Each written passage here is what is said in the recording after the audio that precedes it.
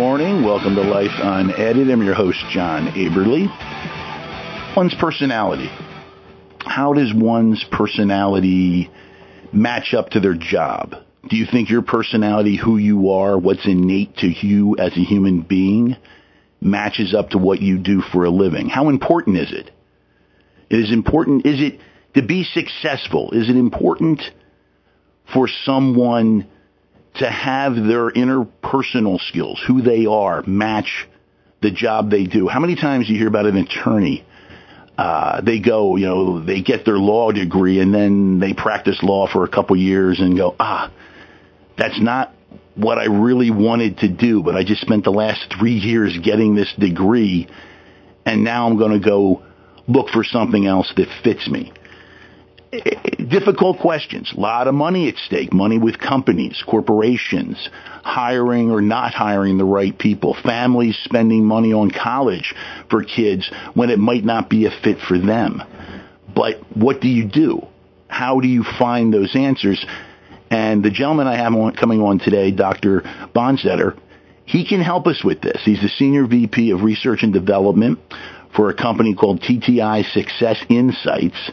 Their logo or their saying is matching talent to fit the job.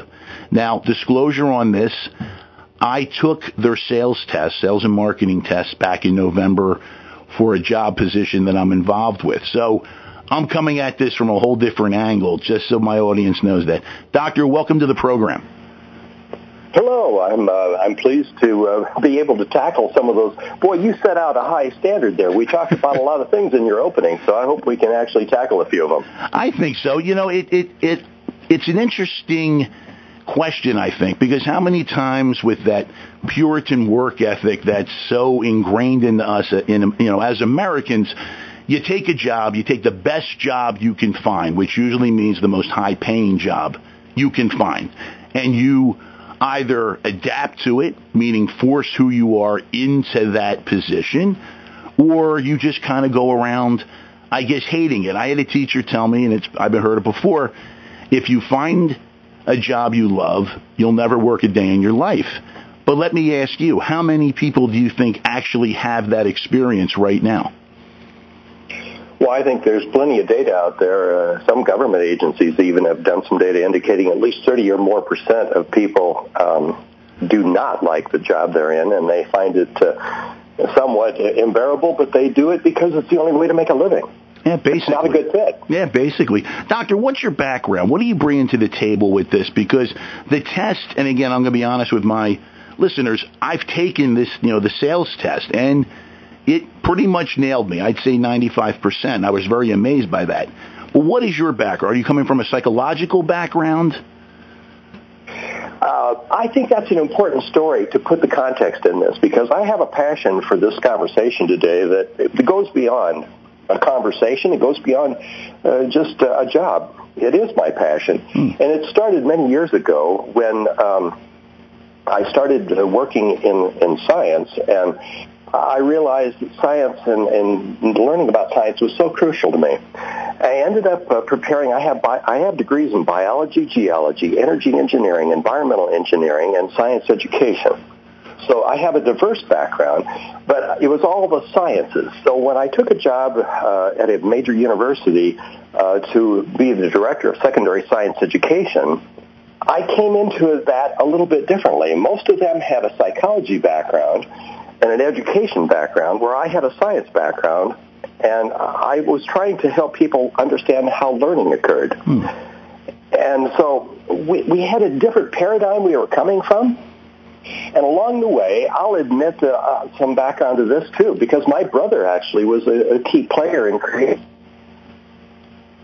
Oh, Doctor, did we lose you? That I got this assessment that I think would help your students. So he's my brother, whatever.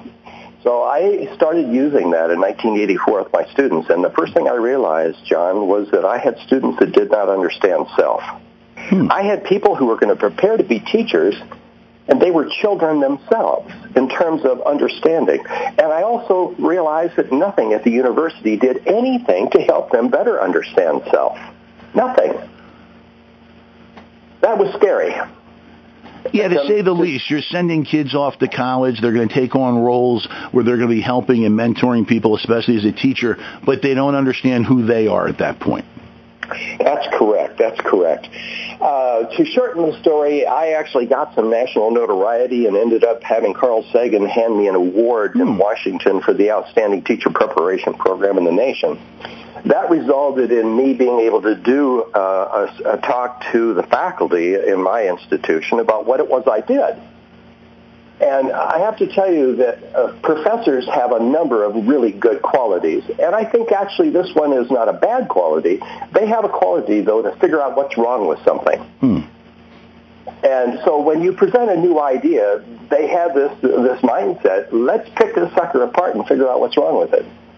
And even though I knew in my heart that this was working and it really did help students better understand self, they pointed out that I didn't have the data to prove it.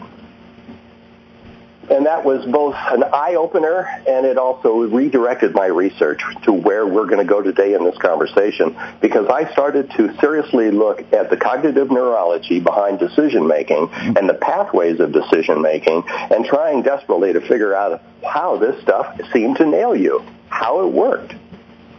Now that takes me into another question then, which is what we're going to do here. Again, I took the sales and marketing test. My question, I guess, would be, is there a core part of each test? Because I know you have tests for different jobs and more in-depth tests for other situations. At the center of all these tests, is there a core set of questions, something that's giving you the direction of insight right from jump? Yes, I would say that we look at behaviors and we look at driving forces or motivators. I would say those two together, well, let's throw in a third. Competencies, soft skills, 21st century skills. You put those three together, we're starting to get a pretty clear image of both the job and the fit for a person. But let's start with behaviors. The behaviors is really an instrument that is generic, and there are many, many versions of this. I'd like to think that our version actually has some qualities that set it aside from others. But DISC, D-I-S-C, is really one of the major players in this discussion. And the DISC breaks down behaviors into four groupings. And so you have dominance, influencing, steadiness, and compliance. And you can be on scales between any of those. So you're not one or the other. You're a mixture of all four. And so those but you do have a dominant that comes out in that. Now, that becomes the first critical component for matching you to the job. For example, let's say that compliance is your number 4. It basically doesn't exist. That means that you don't necessarily like to follow procedures and constraints, and those are just things that are not part of your life. Well, you apply for a job to be an accountant. Okay, we got a problem, because you make up your own rules. And I'm sorry, an accountant has to follow rules. So you start, I don't know if that's a good example, but it's one example of a mismatch between a person and a job. And those really are true across the board. So we're able to look at those components. Here's another one, the motivators. The motivators divide you up into a number of categories as well, and theoretical is one. Do you love learning, or do you just learn enough to do the job and move forward? Are you instinctive and you say, yeah, I know enough, I can do it? Well, that also, it becomes a major factor in a lot of jobs, where lifelong learning in some jobs is crucial. And if you don't like to learn, then we got a problem. Is that starting to make sense, John? Yeah, it does, very much so. And I'm actually looking at my test scores from the test I took back in November, and I'm seeing where you're going with that. It's the important skills, again, the core skills, it sounds like, that will match up an individual with those jobs. Now, that allows, I guess, for secondary traits to come into play. How important are secondary traits compared to that first level of who you are? And the reason I ask, you can have someone match up perfectly in the first 3 or 4 or 5 things that are being counted on, as the criteria for what they're looking for right there. But can those secondary traits offset those first rounds? They sure can. They can create a number of issues. That's why this becomes more complex. We have in the marketplace, people think they can just one-stop shopping. They think they can look at one trait, give you one number, and that's going to answer the question. Humans are pretty complex, John, and so we need to look at this big picture, and we need to look at all of them as they interplay with each other. And some do offset others, some become conflicts with others. For example, let's say that you are a high D, which is dominant. Dominant people love challenges. They have a sense of urgency, and they just like to try new things constantly and involve themselves in problems.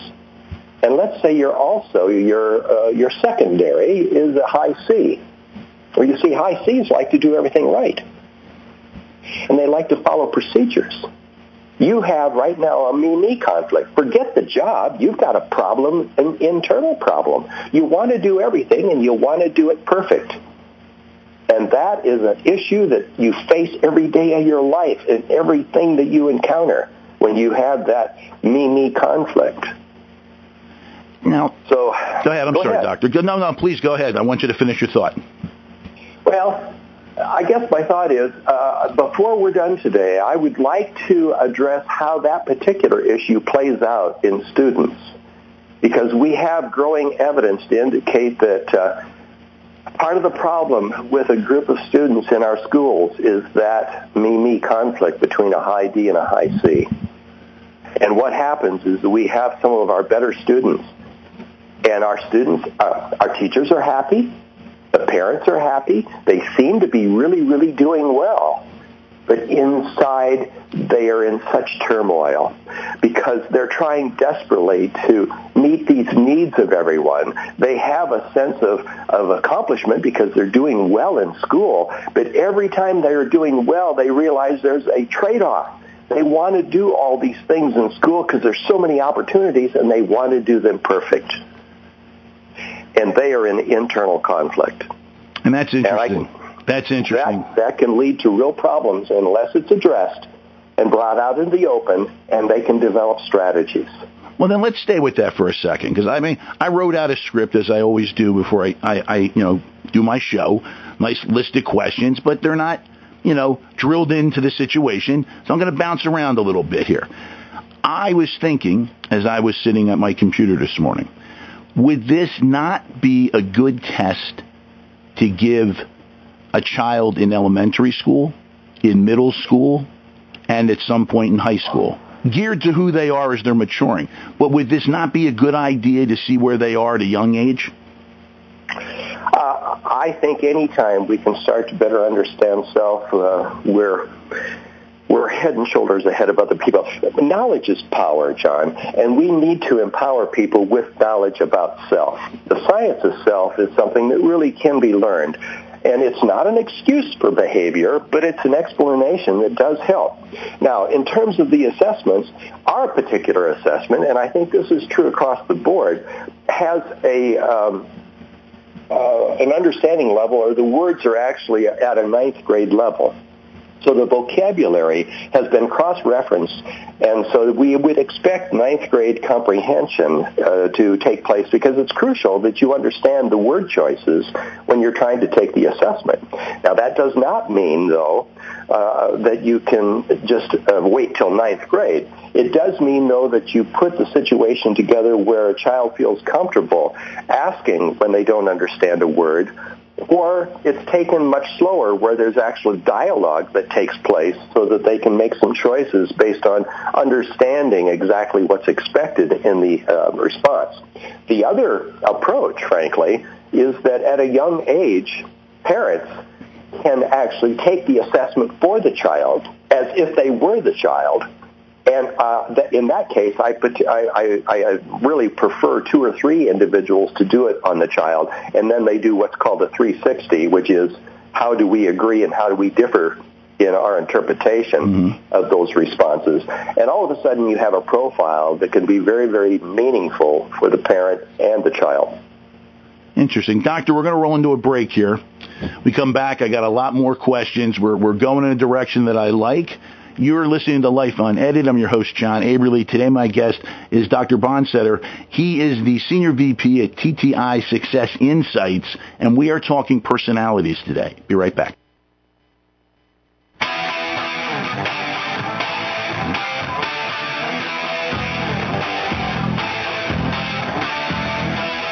Welcome back to Life Unedited. I'm your host, John Aberle. Today, my guest is Dr. Bonsetter. He is with TTI Success Insights. Doctor, real quick, can you give us your website information?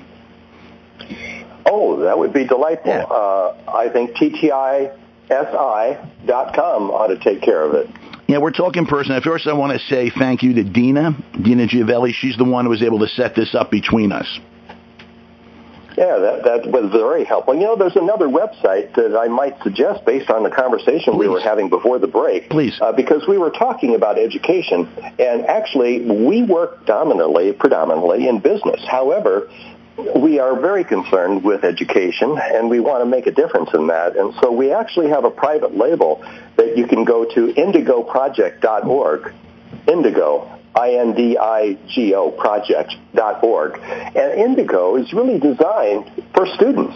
And so, because students are in a similar dilemma, not understanding self, and actually they have to make a match, too, with a career or with a job, and that job is being a student. So it's an exact parallel between the business world and the education world. And it's interesting because having watched my oldest daughter, now she's a nurse, very good nurse, as a matter of fact, and she gravitated towards that from middle school on. My youngest daughter, who's in college right now, she's looking at in the healthcare field, but as a speech pathologist.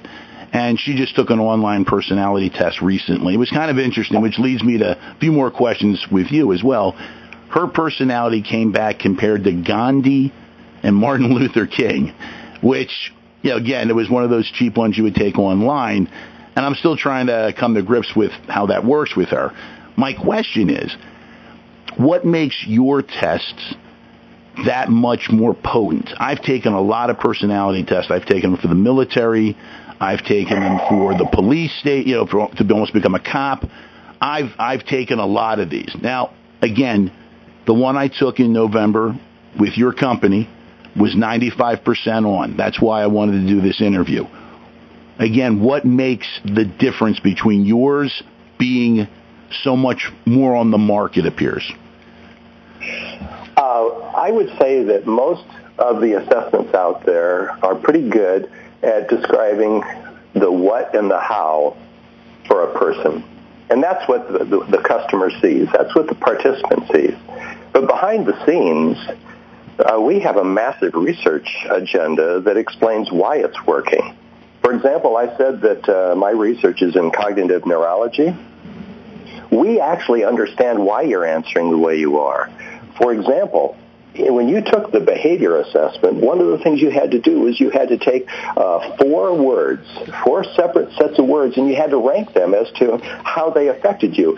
Which one did you agree most with? Which one did you agree least with? In each of those cells, you made a decision. And I can tell you that what we do in TTISI is that we actually run our research on people behind the scenes, and we have people take the assessment like you did. Then we bring them in and we run a sample of people through my brain lab, and we do real-time brain imaging using EEG to determine pathways of decision-making. To summarize that very quickly, I'm able to match what you put as number 1 84% of the time just by looking at your brain. Wow. However, what's exciting for me is that what you say is number 4, I can match virtually 100% of the time. Now, here's what that means about our assessments. It means that we truly understand why you're answering the way you do.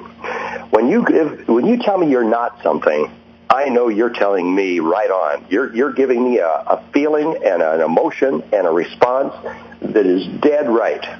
And we can take that information and make better assessments as a result of knowing that.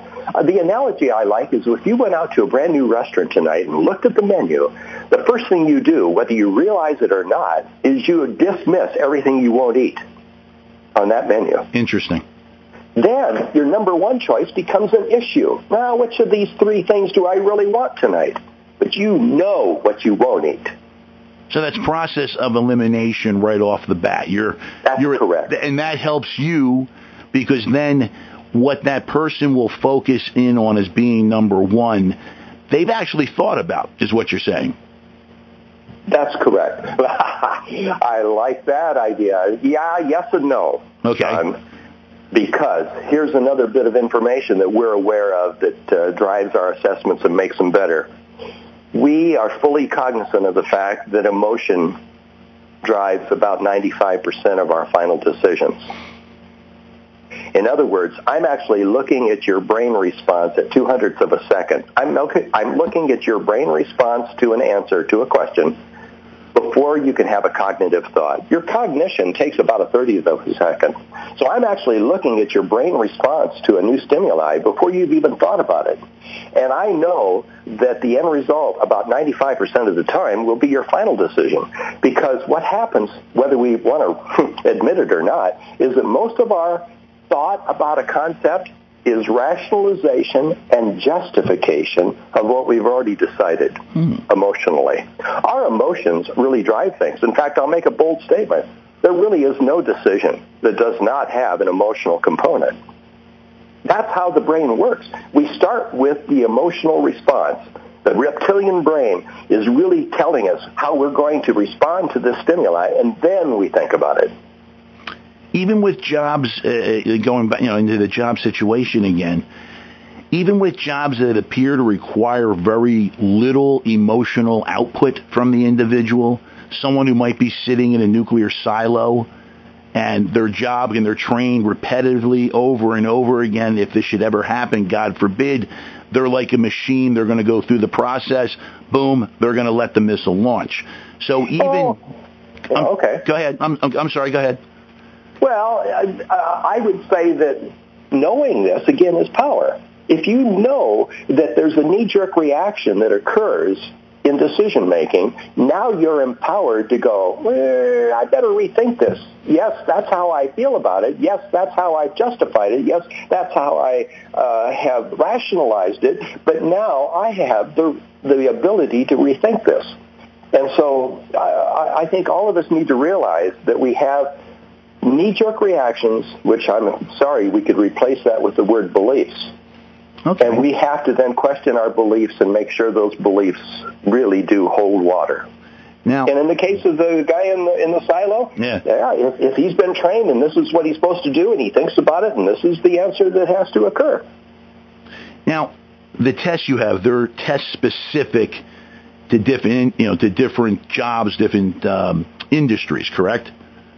Well, the assessments are pretty similar, but we have benchmarked both the jobs, and then we benchmark you and look for a gap report or how the fit occurs between the two. And that becomes crucial, that we actually are able to show how you really exist, and then we look at how the fit occurs between you and a job. That's interesting. It is, because I'm still looking at my test results here, so it's kind of, again, fascinating in how this all goes around. If you had to say, in today's world, today's modern world, and where we're heading forward, what are the three most important traits an individual should have going into the workforce? Number one, we are changing so quickly, a sense of wanting to know, and on your motivators, wanting having a little theoretical, wanting to know new things and being able to embrace new things becomes crucial. Then, you see, that's on the motivators. Then I would move to that third assessment, and I would say that in terms of a soft skill, self-motivation and self-determination becomes crucial, so that you don't spend your life blaming others for everything that occurs to you, but that you actually have a sense of self-control and that you can take control of scenarios. Those are two of the three for sure. The third Wow, the third then becomes a little more difficult depending on the situation. I might put team playing and being able to actually collaborate as a third component because it's becoming more and more important. Virtually nothing occurs in isolation anymore. We really do have to work as groups of people on almost any issue.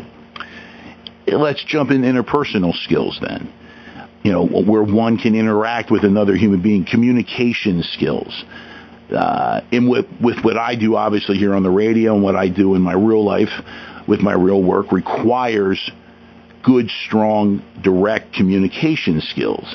Is that something that would rank high up on the list of just about every job, being able to communicate effectively to other people? Well, I would not. It probably will not be on the bottom. I'd say that. But it does rank higher in some scenarios than others. Computer programming, for example. No. We really don't want an individual that has a yearning and their primary strength is communication and interpersonal relations. Most programmers have to work on issues in isolation for a period of time to really work on the solution. That's another brain bit of information we throw out here, is that multitasking is a misnomer. We can switch tasks, but we can't multitask. So I don't want a programmer interacting with people all day and then trying to also program. Doctor, we're going to take our second break here.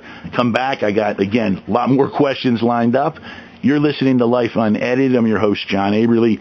Today, my guest is Dr. Bonsetter. He is with TTI Success Insights, and we're talking personalities. Be right back.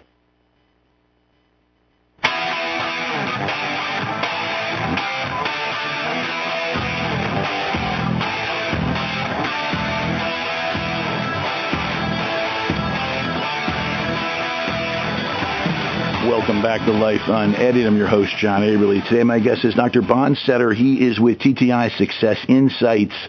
They match talent to fit the job, and that is becoming more and more important as we move forward in our careers.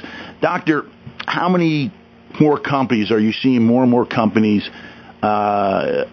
looking for something like this, a test before they hire someone, or even a test after they have people within the company there just looking to make sure the fit is what they're looking for? Absolutely. Companies are starting to realize talent is becoming more and more difficult to find, first of all. And so they're recognizing that they have to use some other criterion to figure out who's the right person to hire. Retention is a major issue. Companies are finally acknowledging that when they lose someone, they lose not only knowledge, it costs them real dollars to replace someone and to get them back up to speed. And so retention is an issue. We want to get people in the right job.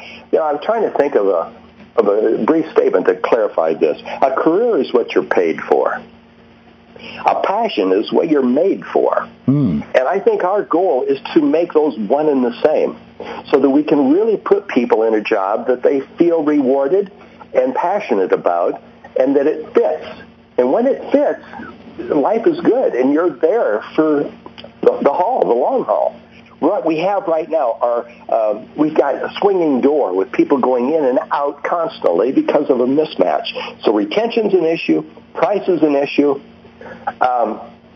And we have people in businesses that are mismatched within the business. Peter Principle is very true. Just moving somebody up because of longevity doesn't necessarily mean it's a good fit. We have to do a better job of analyzing our existing job force and making sure that they're in the right job. Can I give you one example? Please. We had a major corporation, a Fortune 100 company that came to us with one division that they wanted us to look at just the employees that were there. And they wanted to increase their sales force, but they didn't want to necessarily hire from the outside. They wanted to know if we could hire from the inside. Interesting. So we went ahead and analyzed that division, and we came up with one individual that looked like he was an awesome salesman. He fit the profile so beautifully. So we then followed up and gave those names to the company, and the story unfolds like this. This gentleman, 20 years ago, needed a job. The only job available was in the shipping department. He took the job in shipping because he needed a job. And so for 20 years, he'd been sitting down in shipping. We suggested that he had all the qualities to be a top-line salesperson, outside sales. They took our suggestion and interviewed him and moved him into a sales position, and in 3 quarters, it took him 3 quarters, he became the top salesman in that division. Here's what was going on. He had all the right qualities. He had spent 20 years learning all of the products because he had to ship them all the time, but he never got to tell anybody. He never got to use his skills that he had. We need to get people with skills in the right jobs. So it sounds to me, besides just going with new hirees, companies should be looking at what they already have as far as homegrown talent goes. Somebody who is geared as a pitcher on a Major League Baseball team in the minor league system might be better off as an outfielder just because their skills fit that mold. It sounds like here, again, companies should be taking a deeper look at the talent base they already have. Are you seeing that as a trend? I do see it as a trend. And I would say 20 years ago, HR were in competition with us because HR had their own ideas about how to hire and fire. Right now, HR are our partners, and they really want to do a better job, and we want to help them do a better job, and that's exciting. How important is being able to fit the bill, so to speak, to be able to fit what's being asked, what's wanted, compared to education? Can you fit the bill but not have the exact education that's being called out? Yes and no. Yes, if the job will allow you the time to learn the skills, and if you have the soft skills that allow you to embrace continuous learning and to move into those realms. It's a hard call whether you hire toward hard skills or you hire towards soft skills. I would say it's a blending, which we've never had. Most of the time we hire based on hard skills and we fire because of soft skills. Let's do both. It's not an either or. Interesting. So you have to kind of, it still is a balancing act. It really is. No one's suggesting here. In fact, I would say, if you forced me, I'd say about what we do represents about 20 to 30%. 30% of the hiring process. Not 100%. Well, interesting. So it's again, that whole balancing act. Now let me throw something out at you as far as people's traits in certain situations. Now, is it better to practice what you're great at, or is it better to practice consistently what your weak points are? If you had to throw that in there. Because there's a school of thought that, go back to Wayne Gretzky in hockey. He's a goal scorer. You really don't need him practicing defense. But it would be nice if he can contribute a little bit. How would you view that? Many years ago, Peter Senge gave me an analogy that I love. And he said, imagine that the job has some requirements and you have some abilities, and those represent your hands separated from each other with a rubber band between them. And that rubber band needs a little bit of tension. So you're pushed to have some opportunities to grow. But if you have too much tension between the expectations and your abilities, you break the rubber band. We can get people to grow in a position, but when we throw them to the wolves and they have expectations that exceed their abilities, and we work only on their weaknesses and not acknowledge their strengths, you have created stress that humanly results in problems not only in the workplace but in their lived lives.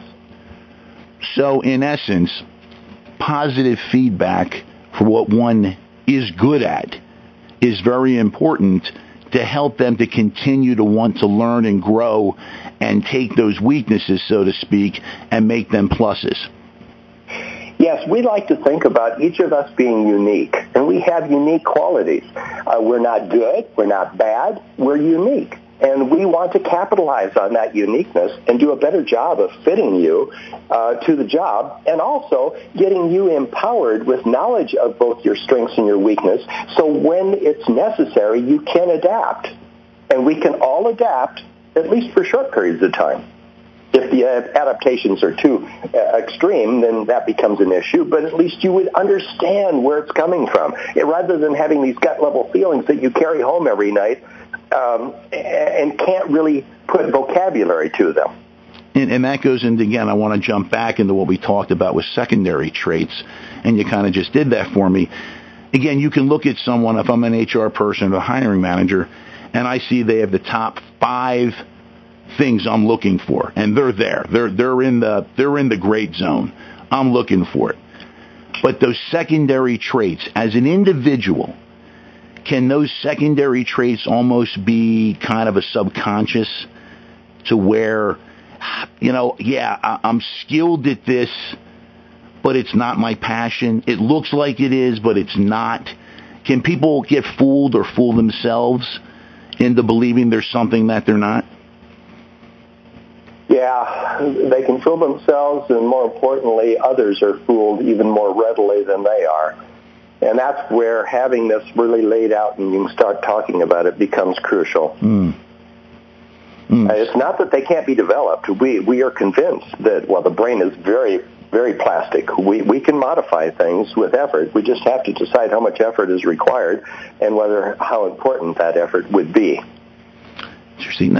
Outside variables. Say someone has ADHD, or they're dealing with depression or some sort of mental illness. I assume that can throw off the test to some degree? Yeah, I can recall early on when we were working with this that we really do sort of make the statement that what we're talking about today, John, is really intended to be applied to normal people. Okay. And anomalies occur in any setting, and there are anomalies that alter this drastically, and some of those you've mentioned. But I can also tell you that the things you just mentioned will show up in our assessments as well. Depression shows up. We can see signs of depression. We can see signs of stress. So you're combining the science with almost the emotional aspects of a human being and who they are and the traits that they carry. Absolutely. To me, that's fascinating how far we have come with science to bring it together with emotions and being able to show those emotions. Can someone, if they're really trying, can they alter the test? Or is the test designed, I assume it is designed, to where the questions are repetitive enough, what they do, how they're asked, that who you are is going to come out really no matter what? Oh, I wouldn't say no matter what. I think you can alter the test, but what people fail to recognize is what's going on behind the scenes. In other words, there are multiple questions related to the same concept. And so we're looking for internal validity and reliability as well as external. And so this starts showing up. In some cases, you'll actually get a flag during the assessment that says, are you being interrupted during this? Are you actually concentrating enough? Because there's an inconsistency showing up in your responses that you need to focus and eliminate outside influences. So we're warning people that they're not taking the test in an appropriate setting. In addition, we also collect data on how much time you take for every decision and the pathway for those decisions. Do you choose number 4 before you choose number 1? Do you choose number 2 before number 3? We actually record all of that data and the time between decisions so that we can start looking at correlations between different personality types. Massive behind-the-scene data. Now, that's interesting. It said, I remember taking the test. It said you had a certain amount of time, but don't worry about time. And I had a feeling I was being timed anyway as I took the test. It's not that you're being timed, but we're collecting data. Remember, our strength is that we know why and not just how and what. So we're constantly collecting data to try to figure out, are there patterns here that help us do a better job? Interesting. Doctor, we're going to take our final break, then we're going to come back again, and I'm going to go a little bit into some of the parts of the test I have. I brought my test with me, and I want to get the people to understand some of the questions and so forth. You're listening to Life Unedited. I'm your host, John Aberle. Dr. Bonstetter is my guest today, and he is from TTI Success Insights. We'll be right back.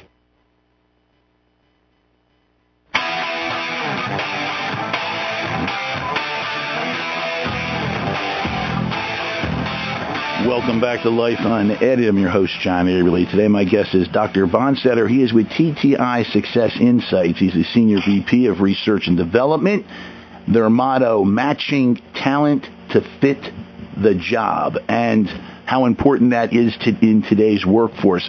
Doctor, let me go a little bit into the test itself, and I'm not going to get too personal with myself on this, but a couple questions here. The development indicator, that 25 personality traits, they're ranked well-developed, developed, moderately developed, and needs development.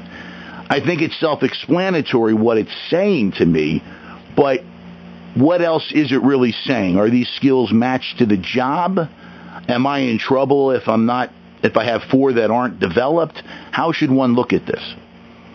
Well, what you've just shared with me is a description of you, and it's not necessarily matched to any job at this point. That's where then you would actually look at a job and the ranking of those 25 and see how you compare. Out of that list that you shared with me, it's interesting. I think the top and bottom become very important, and discussions have to occur with the middle. Now, you know what you have. And there's an assumption that you could move that middle level up into the top range. I don't disagree with that, provided there's a real internal conversation that occurs. Because when we do the brain analysis, what we find is that the top 5 to 7, I can do a beautiful match between the top 5 and 7 matches about what you just said and what the list you just gave and the brain. Then I get the next 11 or so that are mixed. Sometimes they're positive, sometimes they're negative. The bottom is even more interesting because the emotional load on those at the bottom is almost non-existent. What we're talking about here, John, is that this list of personal skills or competencies is driven by experience. You have had some experiences that make you feel very comfortable in naming those top 5 or so that you possess, that you've mastered. You have had a mixed experience with the next group, and the bottom list, you may have had very limited experience in doing. Therefore, they're the bottom. Now, when it comes to changing and growing some skills, you assume that you could take some in the middle and move them up, but only with a dialogue with you. There's an extra missing phase. We have to figure out what experience you've had with that. Let me give you an example. Let's say leadership is number 12. And when I did the brain scan, which we only do for research purposes, by the way, so we understand what's going on for you. But when I see that leadership at 12 and someone says, well, we're going to move you into a leadership role, so we're going to give you some leadership training experiences because it's in the moderate range, and we're going to move that up. I'm sorry, you missed a step. You better figure out why it's 12. Let's talk about what leadership experiences you've had, because what I'm seeing in the brain scans is some of those middle have a flare, a negative avoidance flare, an emotional avoidance. You see, you may have had some experiences that are not all that good, and if we don't lay those on the table and deal with them, I can't develop you. I almost would be better off in taking one of them at the bottom that you have no experiences with, therefore you have no baggage, and moving it up. Very interesting, because, and I'll get a little personal now then. The top 13 for me are well developed. From 14 to 21, they're developed. The bottom 4 are moderately developed, and the bottom 4, I can honestly say, being honest with myself, would fall into that category. That there's something I need to work with. I mean, I found it, I was kind of proud of myself that I was at least developed for the top 21. I thought that was impressive for myself. Tell me what you think there, man. Well, absolutely. You have multiple skills, and we do find that people that have that range of skills have a lot of potential. Some of our recruiters, our headhunters, will tell me that they want to see a profile like yours when they're doing headhunting. They want people to at least acknowledge and have that 20 to 21 range. 19, actually. They want 19 or above. But I'd also say we're making an assumption in this conversation that all these skills are important. That's simply not true. When we work in our lived lives, there are certain skills that are crucial, and there are certain skills that, if you possess, can actually get in the way of your job. So don't think that having all the skills is good. Sometimes having the skill and not having an opportunity to express that skill is a major handicap. It's a conflict within the self, then. It's a conflict with self, but more importantly, it's a conflict with the job. Yeah. All right? People skills. Let's say that teamwork. Let's say teamwork is number one or number two. And you're in a job where you're not supposed to be part of a team. You're supposed to just work on something in isolation and come with the information. And yet you're constantly walking the building and talking to people and sharing everything because your strength is teamwork and you want to use it. Interesting. Then let's jump now to motivators. The feed motivation. What motivates a person? And I'm going to jump in a little bit here. For me, number one was individualistic, political. Number two was Unitarian economic, and number three was social. Again, things I'm proud of, but are these unusual things? I mean, how do these fit into the realm of what someone's looking for? Well, I know it's a loaded question. No. Here's what I'd say. Okay, let's put you in a job interview right now, and we just hired someone recently to come in and work under me.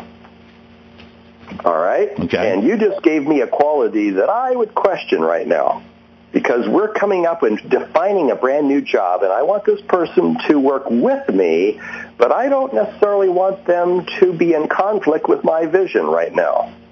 But you see, your number one was individualistic.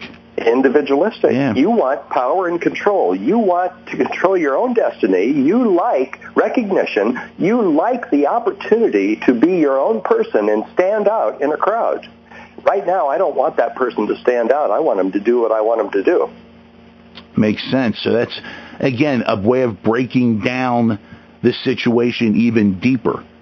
That's correct. Because within American society, a lot of times we value someone with that individualistic way about themselves. It's kind of our background, our heritage. This breaks it down even more then. So that's fascinating right there. Just having that as number one would be something you would go, maybe not. Yeah, well, I think I can carry this just one step further real quickly. Please. You acknowledge, first of all, that was a deficit model we've been talking about. You either are individualistic or you're not. Okay. Now, our brain work has told us, our brain scanning has told us that this is a continuum with two ends. Instead of individualistic being either good or bad, present or absent, now think of it in terms of a new name called power. And on one end of power is commanding. The other end of power is collaborative. All right? Okay. The person I'm hired, I really want to be a high collaborative. I need their input. I don't want them taking over, but I need them to be a team player. It's not either or. It's this continuum with both ends being good depending on the fit to the job. Huh. Again, I like how that breaks down. And then you're looking at the economic aspects of a person. I guess that's very important to know how money would drive them. I guess if it's extremely high and the person's a stockbroker, it can almost cause a conflict of what they might do with their clientele, correct? That's another problem, yes, because reward, what rewards them at the end of the day? Recognition, power, money, things. Yeah, you need to know that.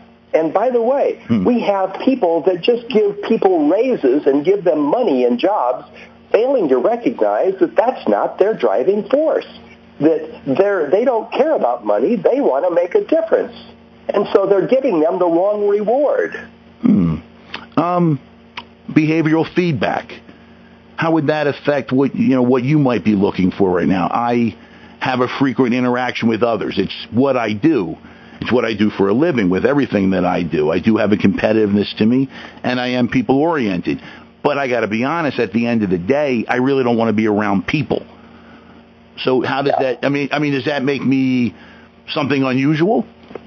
Not at all. I think anything, even if this is your driving force, too much of anything, we burn out on.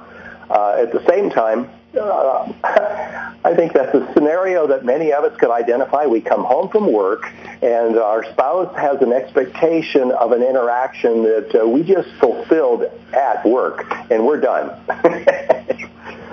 So the yin and yang of trying to figure out, but you see, that's the conversation you have to have with your significant other.